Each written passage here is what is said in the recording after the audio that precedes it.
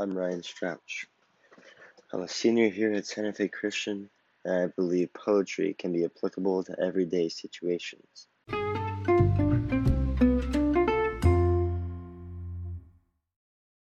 Hope is the Thing with Feathers by Emily Dickinson. Hope is the thing with feathers that perches in the soul and sings a tune without the words and never stops at all. And sweetest in the gale is heard, and sore must be the storm that could abash the little bird that kept so many warm. I've heard it in the chillest land and on the strangest sea, yet never in extremity it asked a crumb of me.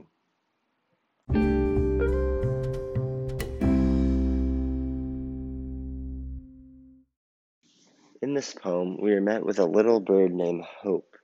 It is important to note that the bird is described as being little because the sense of hope that we have, even though it's always there, we may not notice it because it can be small at times. But it's always singing this tune, these tunes of hope that never stop. And it's always trying to get bashed down by storms, by challenges being thrown at us.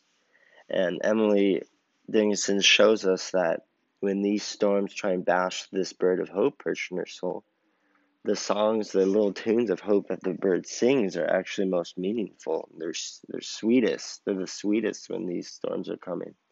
And I think that's an important thought that she brings in this poem. This idea of storms and trying to get rid of this hope is especially applicable to today because the big storm in everyone's life right now is the pandemic, is coronavirus. And every day we have to wake up just hoping, latch onto this little thing of hope, hoping that the cases of coronavirus will go down and everything will become normal and that you'll get your job back and you'll go to school full time and all of these challenges that we keep facing. That keep bashing our little bird of hope. And I think this is what Emily Dickinson is telling us about.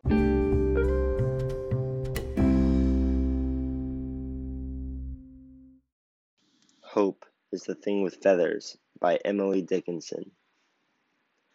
Hope is the thing with feathers that perches in the soul and sings the tune without the words and never stops at all.